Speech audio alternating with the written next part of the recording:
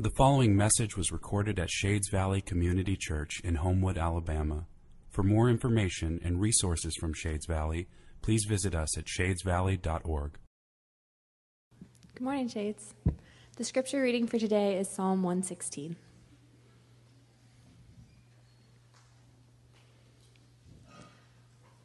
I love the Lord because he has heard my voice and my pleas for mercy. Because he inclined his ear to me, therefore I will call on him as long as I live. The snares of death encompassed me, the pangs of Sheol laid hold on me. I suffered distress and anguish. Then I called on the name of the Lord. O Lord, I pray, deliver my soul. Gracious is the Lord, and righteous. Our God is merciful. The Lord preserves the simple. When I was brought low, he saved me.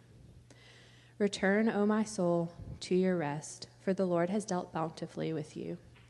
For you have delivered my soul from death, my eyes from tears, my feet from stumbling. I will walk before the Lord in the land of the living. I believed even when I spoke, I am greatly afflicted. I said in my alarm, all mankind are liars.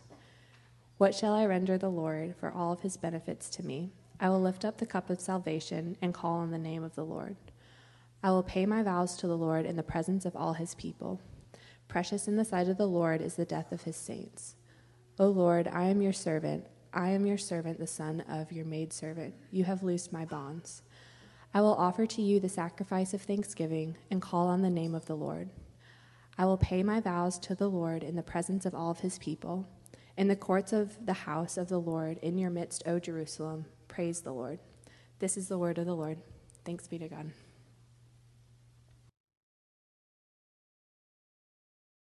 So there were just several moments this past week where the Lord very kindly, very graciously, and compassionately convicted me of my love, of my heart's desire for the things of this world. He gave me what I think I would call a gracious awareness of my heart's desire for worldly recognition, for possessions, for comforts, for an easy life, you name it.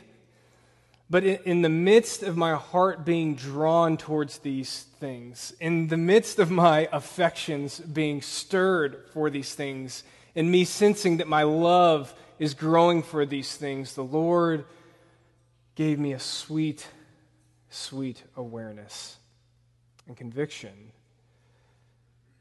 I think C.S. Lewis would put it this way. He'd say that we're half-hearted creatures.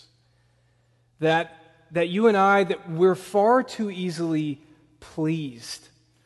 Lewis would say that you and I are like children who are satisfied with mud pies in the slums when there is a feast awaiting us by the sea. So for Lewis, it's not that we desire too much, but it's that we desire too little. That's a thought, isn't it?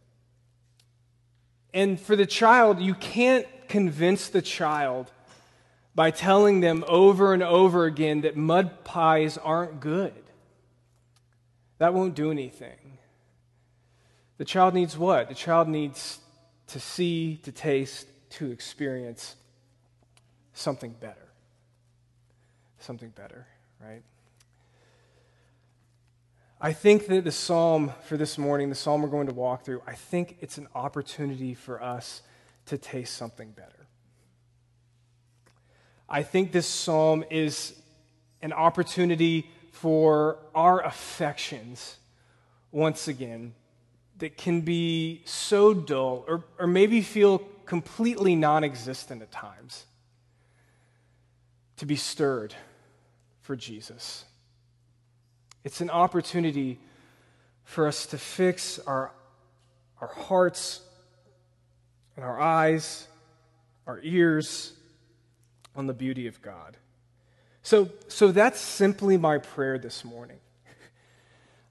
My prayer this morning is that as we walk through this psalm, and as we reflect on our story, as we reflect on what God has done for us, and what God is doing for us, who He is for us, that our affections would be deeply stirred for Him.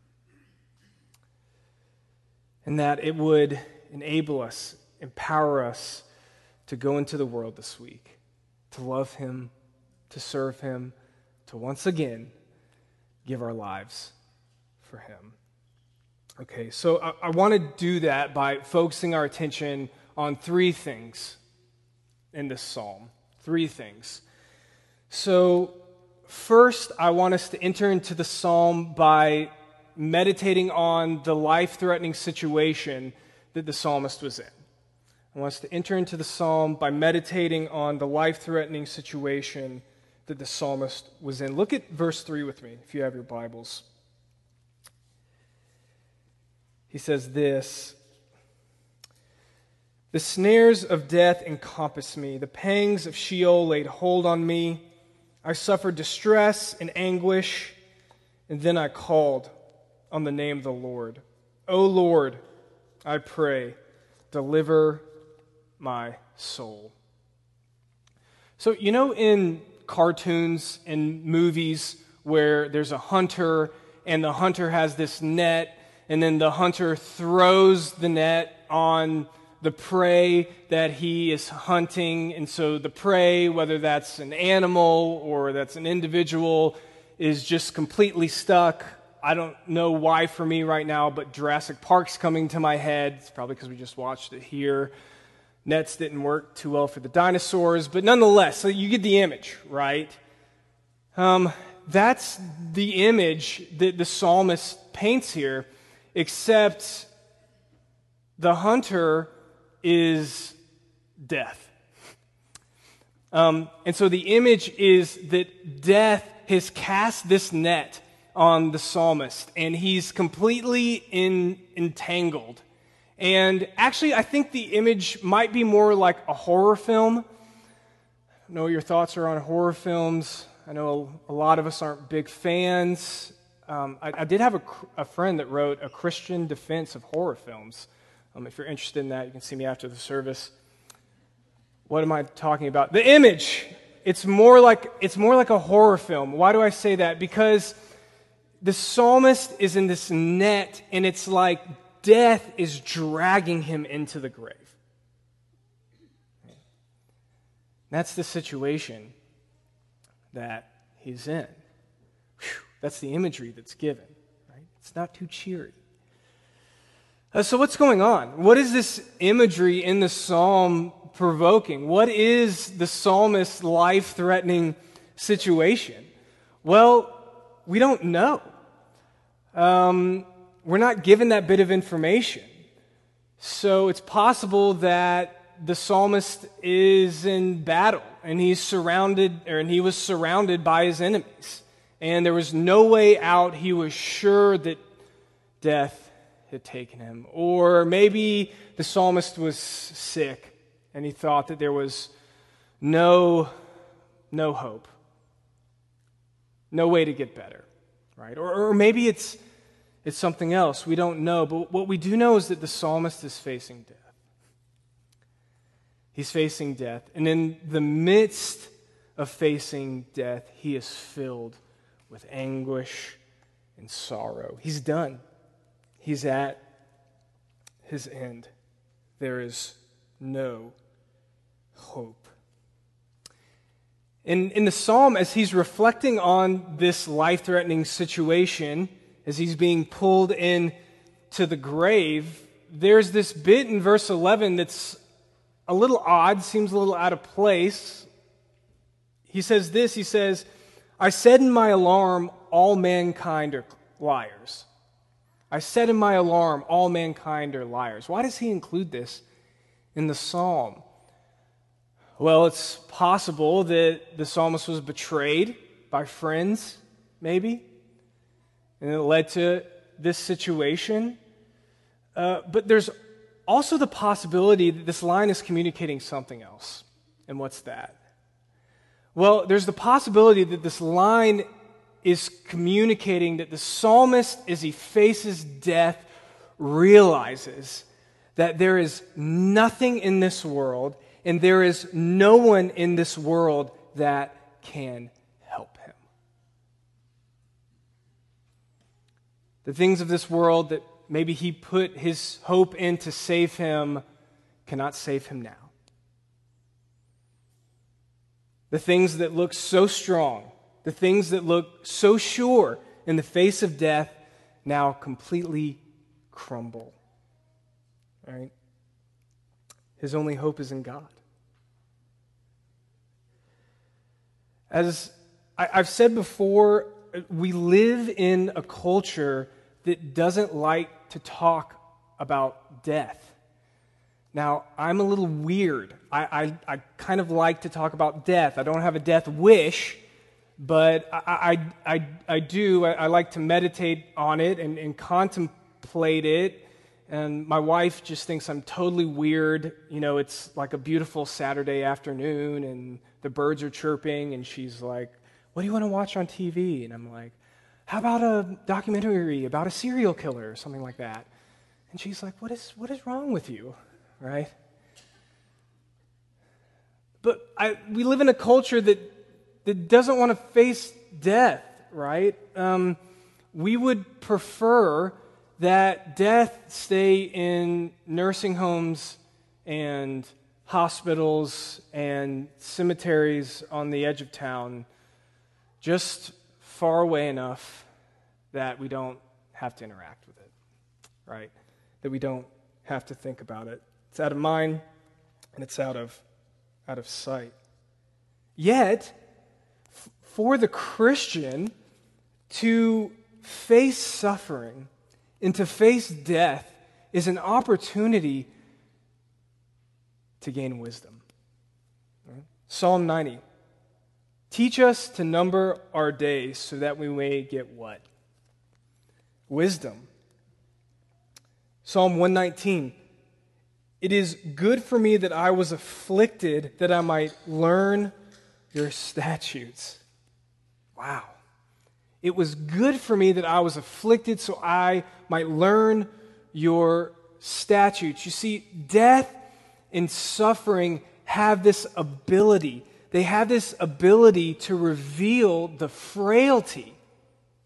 They have this ability to reveal the fleetingness of the things of this world, the things that look so strong to us, the things that look so powerful to us, the things that we daily put our hope in. Lord, teach us to number our days. Why? Because we have a death wish? No.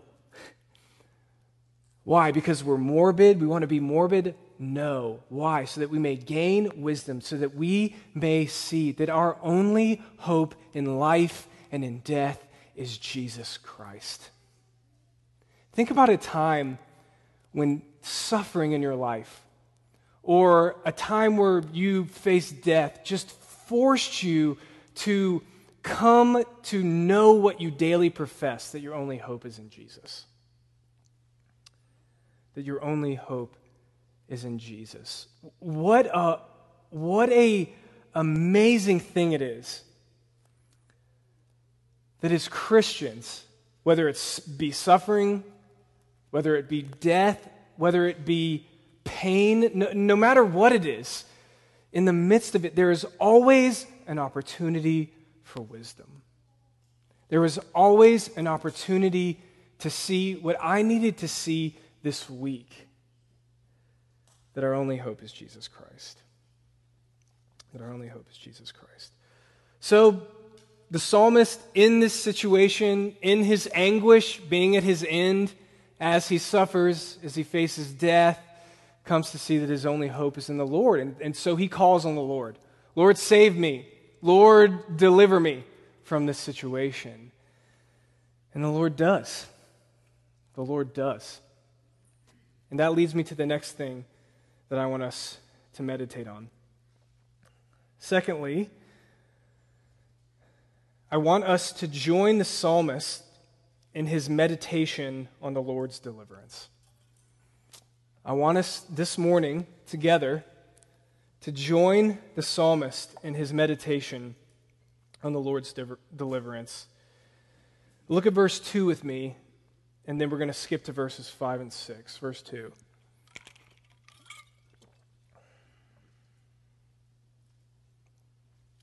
Because he inclined his ear to me, therefore I will call on him as long as I live. Verse 2, because he inclined his ear to me, therefore I will call on him as long as I live. Now to verse 5. Gracious is the Lord and righteous. Our God is merciful. The Lord preserves the simple. When I was brought low, he saved me. As I was meditating on these verses, you know what came to my mind? What came to my mind was Jesus' interaction with the thief on the cross. Jesus' interaction with the thief on the cross. I think that Jesus embodies these verses in his interaction with the thief on the cross. Think about it with me. Verse 1, the Lord has heard my voice. It's like the Lord bent down and gave the psalmist his ear. He inclined his ear to me.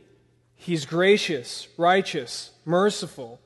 He preserves the simple, or it can be translated the helpless, the uninformed, those in need. He saved me when I was brought low. I think Jesus embodies these verses with his interaction with the thief on the cross. So, recently there was a sermon clip that kind of went viral. I don't know if you've seen it or not. I'm still waiting for that moment, my sermon clip to go viral. Although I think it would probably just be something super embarrassing. Like, I don't know, passing out in front of the congregation. Hasn't happened yet. But Alistair Begg, he's kind of this fiery Scottish preacher, and I'm not going to be able to imitate what he did, but essentially he's talking about the thief on the cross, and in kind of this comical way, he talks about the thief getting to heaven and this angel coming up to him with a puzzled look on his face, and the angel's like, "What the heck are you doing here?" And the thief goes, "I don't know." Right? And so then the angel brings in like the supervisor angel. And it's an illustration, right? This is okay. And so the angel brings in like the supervisor angel, and the supervisor angel looks confused, is pulling out papers, and he looks at the thief and he goes, "On what basis are you here?" And the thief looks back at him and says, "The man on the middle cross said I could come."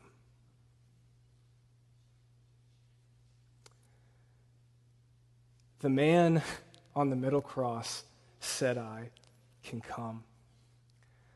This is not just the thief's statement. This is our statement. This is our story. We are the thief on the cross. May we not just limit the thief on the cross to deathbed conversions. We are the thief on the cross. May we not be foolish enough to think that we have earned our salvation through our life.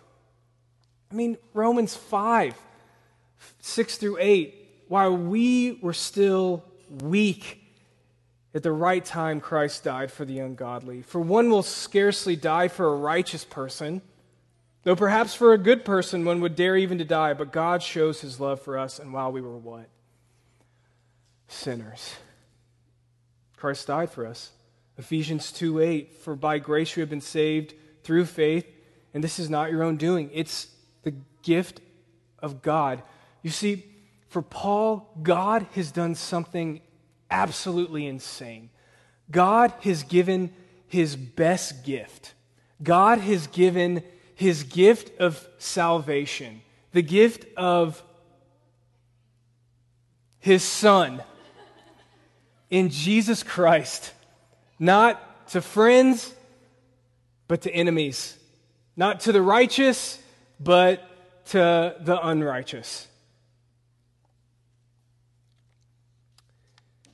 And that's good news for us. That's good news for us. We were helpless, dead, entangled in a net of sin and death and evil and suffering. And God, like a loving parent, knelt down, gave us his ear, entered in, and rescued us. On the cross, Jesus Christ rescued us from sin, from death, from the devil. Right? We have salvation in him. So, as the psalmist reflects on this great love, as the psalmist reflects on this mercy, on this graciousness, on this salvation that he's received from the Lord, not by his own doing, not by his works, not because he was powerful, but because God entered into his pain. What does that mean for him in the present? Well, two things the text draws us to. One, it means love. Look at verse 1 with me. Verse 1, I love the Lord because he has heard my voice and my pleas for mercy. Do you not resonate with the psalmist as he says this? I love the Lord because he has heard my voice and my pleas for mercy. I think it's important as we think about this verse to think about the nature of the love that's expressed here. I think it's important to point out that the love that the psalmist expresses here, it's not a first date kind of love. It's not butterflies in the stomach. It's not sweaty palms kind of love. What kind of love is it? It's walk down the aisle love. It's here is my life kind of love. It's here I am no matter what kind of love. It's a love of joy. Yes. My friend just recently performed his first wedding. He officiated his first wedding, and he was talking about how the bride and the groom were just completely sobbing through the vows, right? Those of you that have been married a long time might know that you sob through your vows for other reasons, but, in the moment, that's a joke. In the moment, right, a beautiful expression of love and commitment. For better, for worse, and sickness and health, rich or for poor, it doesn't matter. I give myself to you. It's a faithful, joyful love. And that's the love that the psalmist expresses here. This is the type of love that's produced in a heart that has experienced the goodness of God. This is the kind of love that's produced in a heart that has experienced the salvation of the Lord. The psalmist goes on to say, Lord, I'm your servant. And he says in the text, I'm your servant. I am your servant, the son of your maidservant. Which we might say, why would he include that? I think this is a way of the psalmist expressing, I'm totally yours. I am totally your servant, no matter what comes. I tell couples in premarital counseling, every time I say that we all long for a deep love in marriage, right? And the good news is that deep love, faithful love, the love that we all long for, grows in the soil not of chemistry and attraction. What does it grow in? Deep love grows in the soil of faithfulness and commitment. So, with the psalmist, do you want your affections to be stirred for the Lord? Remember his salvation and daily offer yourself to him totally anew. And as you do that, day after day after day, a love develops, a faithful love develops that you at this point can't fathom or comprehend. Because deep love grows in the soil of faithfulness. And the psalmist sees, I can trust the Lord. He's good. He's delivered me, and so I will call on him all my days. I will continue to go to him again and again because he's good. Because he's good. Okay, I said the Lord's salvation means love in the present for the psalmist, but it also means something else in the present. What else? Look at verse 7. Return, O my soul, to your rest, for the Lord has dealt bountifully with you. The psalmist talks to himself. I love that. And as the psalmist talks to himself, he talks to himself in a way that's different than we often talk to ourselves. Normally, when we talk to ourselves, and this is just based on my experience in talking with others, it's a voice of judgment. It's a voice of shame. It's a voice of guilt. And I've started telling other people as they talk to me and they tell me the thoughts they have in their head, I just simply ask, is that from the Holy Spirit? That voice of shame, that voice of guilt, that voice of judgment, is that the voice of the Holy Spirit? Or is that something else? Here the psalmist talks to himself, and it's not shame or guilt or judgment. No, it's an individual who's experienced the salvation of the Lord. And he says, what? Oh, my soul, return to your rest. For the psalmist, rest is found in a relationship. The psalmist now sees that no matter what comes his way, no matter what troubles, no matter what woes, he will be okay because the Lord has dealt bountifully with him. The Lord has dealt generously with him. The Lord has dealt kind with him. I don't know about you, but do Jesus' words not come to mind here? Matthew 11, come to me, all you who labor and are heavy laden, and I will give you what? Rest. Yes, rest. Jesus offers our weary souls to come and have rest. Are you tired of running the race of self-justification? Are you tired of constantly trying to find and create a new identity? Are you tired of constantly trying to prove yourself? Here's one that I've experienced this past week. Are you tired of constantly trying to secure your own future? Isn't it exhausting? Isn't it exhausting to constantly be working to try to secure your own future through your striving and through your anxious thoughts? It's exhausting. And Jesus comes with this offer of rest for our souls, and we know, I don't need to tell you, that this is not an offer of an easy life. It's what? It's an offer of himself. It's a relationship. And who is he?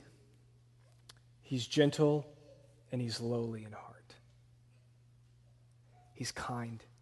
He's compassionate. He's approachable.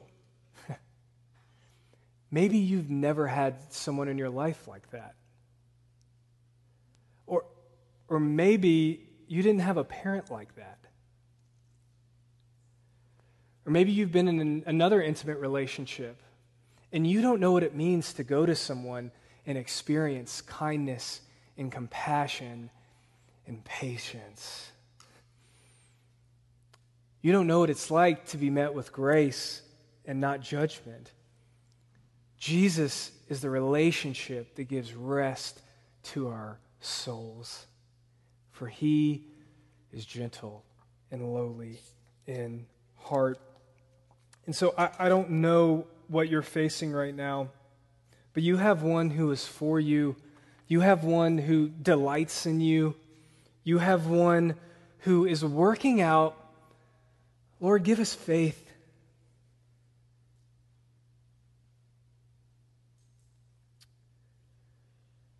You have one that's working out every detail of your life for your good. Can you rest in that this morning? You have one who's given you an identity.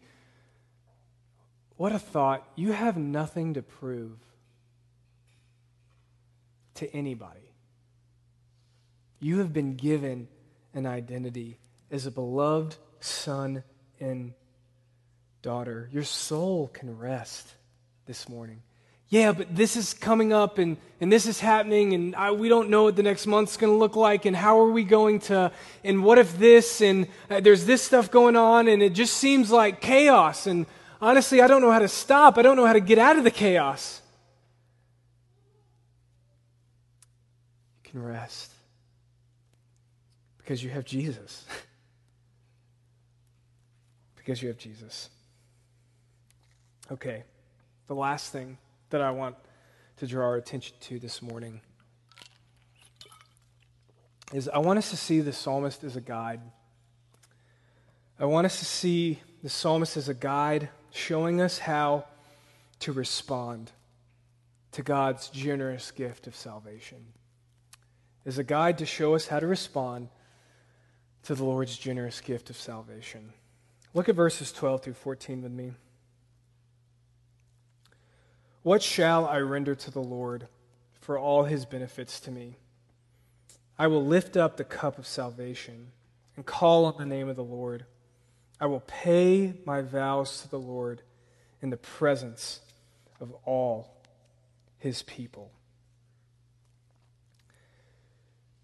I think as we read these verses, we need to be careful that we, in our walk with the Lord, don't adopt a mentality that I'm calling the debtor's ethic. The debtor's ethic. And I didn't come up with this. I stole this from another pastor. But I think it's helpful. It goes something like this. Tell me if you fall into this. The debtor's ethic says that our Christian life is simply an attempt to pay back the unending debt that we owe to God. It's like we got this insane mortgage, and we have to pay it back, right? And we're just getting reamed with interest. Our Christian life is this attempt to pay back the unending debt we owe to God, and of course there's no way that we'll ever pay it back, but we try our best through good deeds and through religious acts. Now, I think we could stop and have a conversation about all the ways that this is problematic. I think one of the primary ways that it's problematic is, besides a transactional kind of relationship with God, which, if we're honest, more times than not, we tend to fall into no matter how good our theology is. Not only because of that, but because of the view of salvation. It sees the Christian life as being outside of our salvation. Like, salvation is something that we're simply paying God back, that our Christian life is something that we're simply paying God back for. Rather, when we look at the Scriptures, we see a picture of salvation that is so much more robust, right? Not only that God has justified us, but He's what? He's making us holy. Yes, that He is sanctifying us, that he's making us new, that he's making us new. And I think in verse 12, the psalmist's question of what shall I render to the Lord for all his benefits to me shows the foolishness of viewing the Christian life through the debtor's ethic. Because the question itself that the psalmist asks shows the impossibility of attempting to pay God back. How foolish it is to even think like that.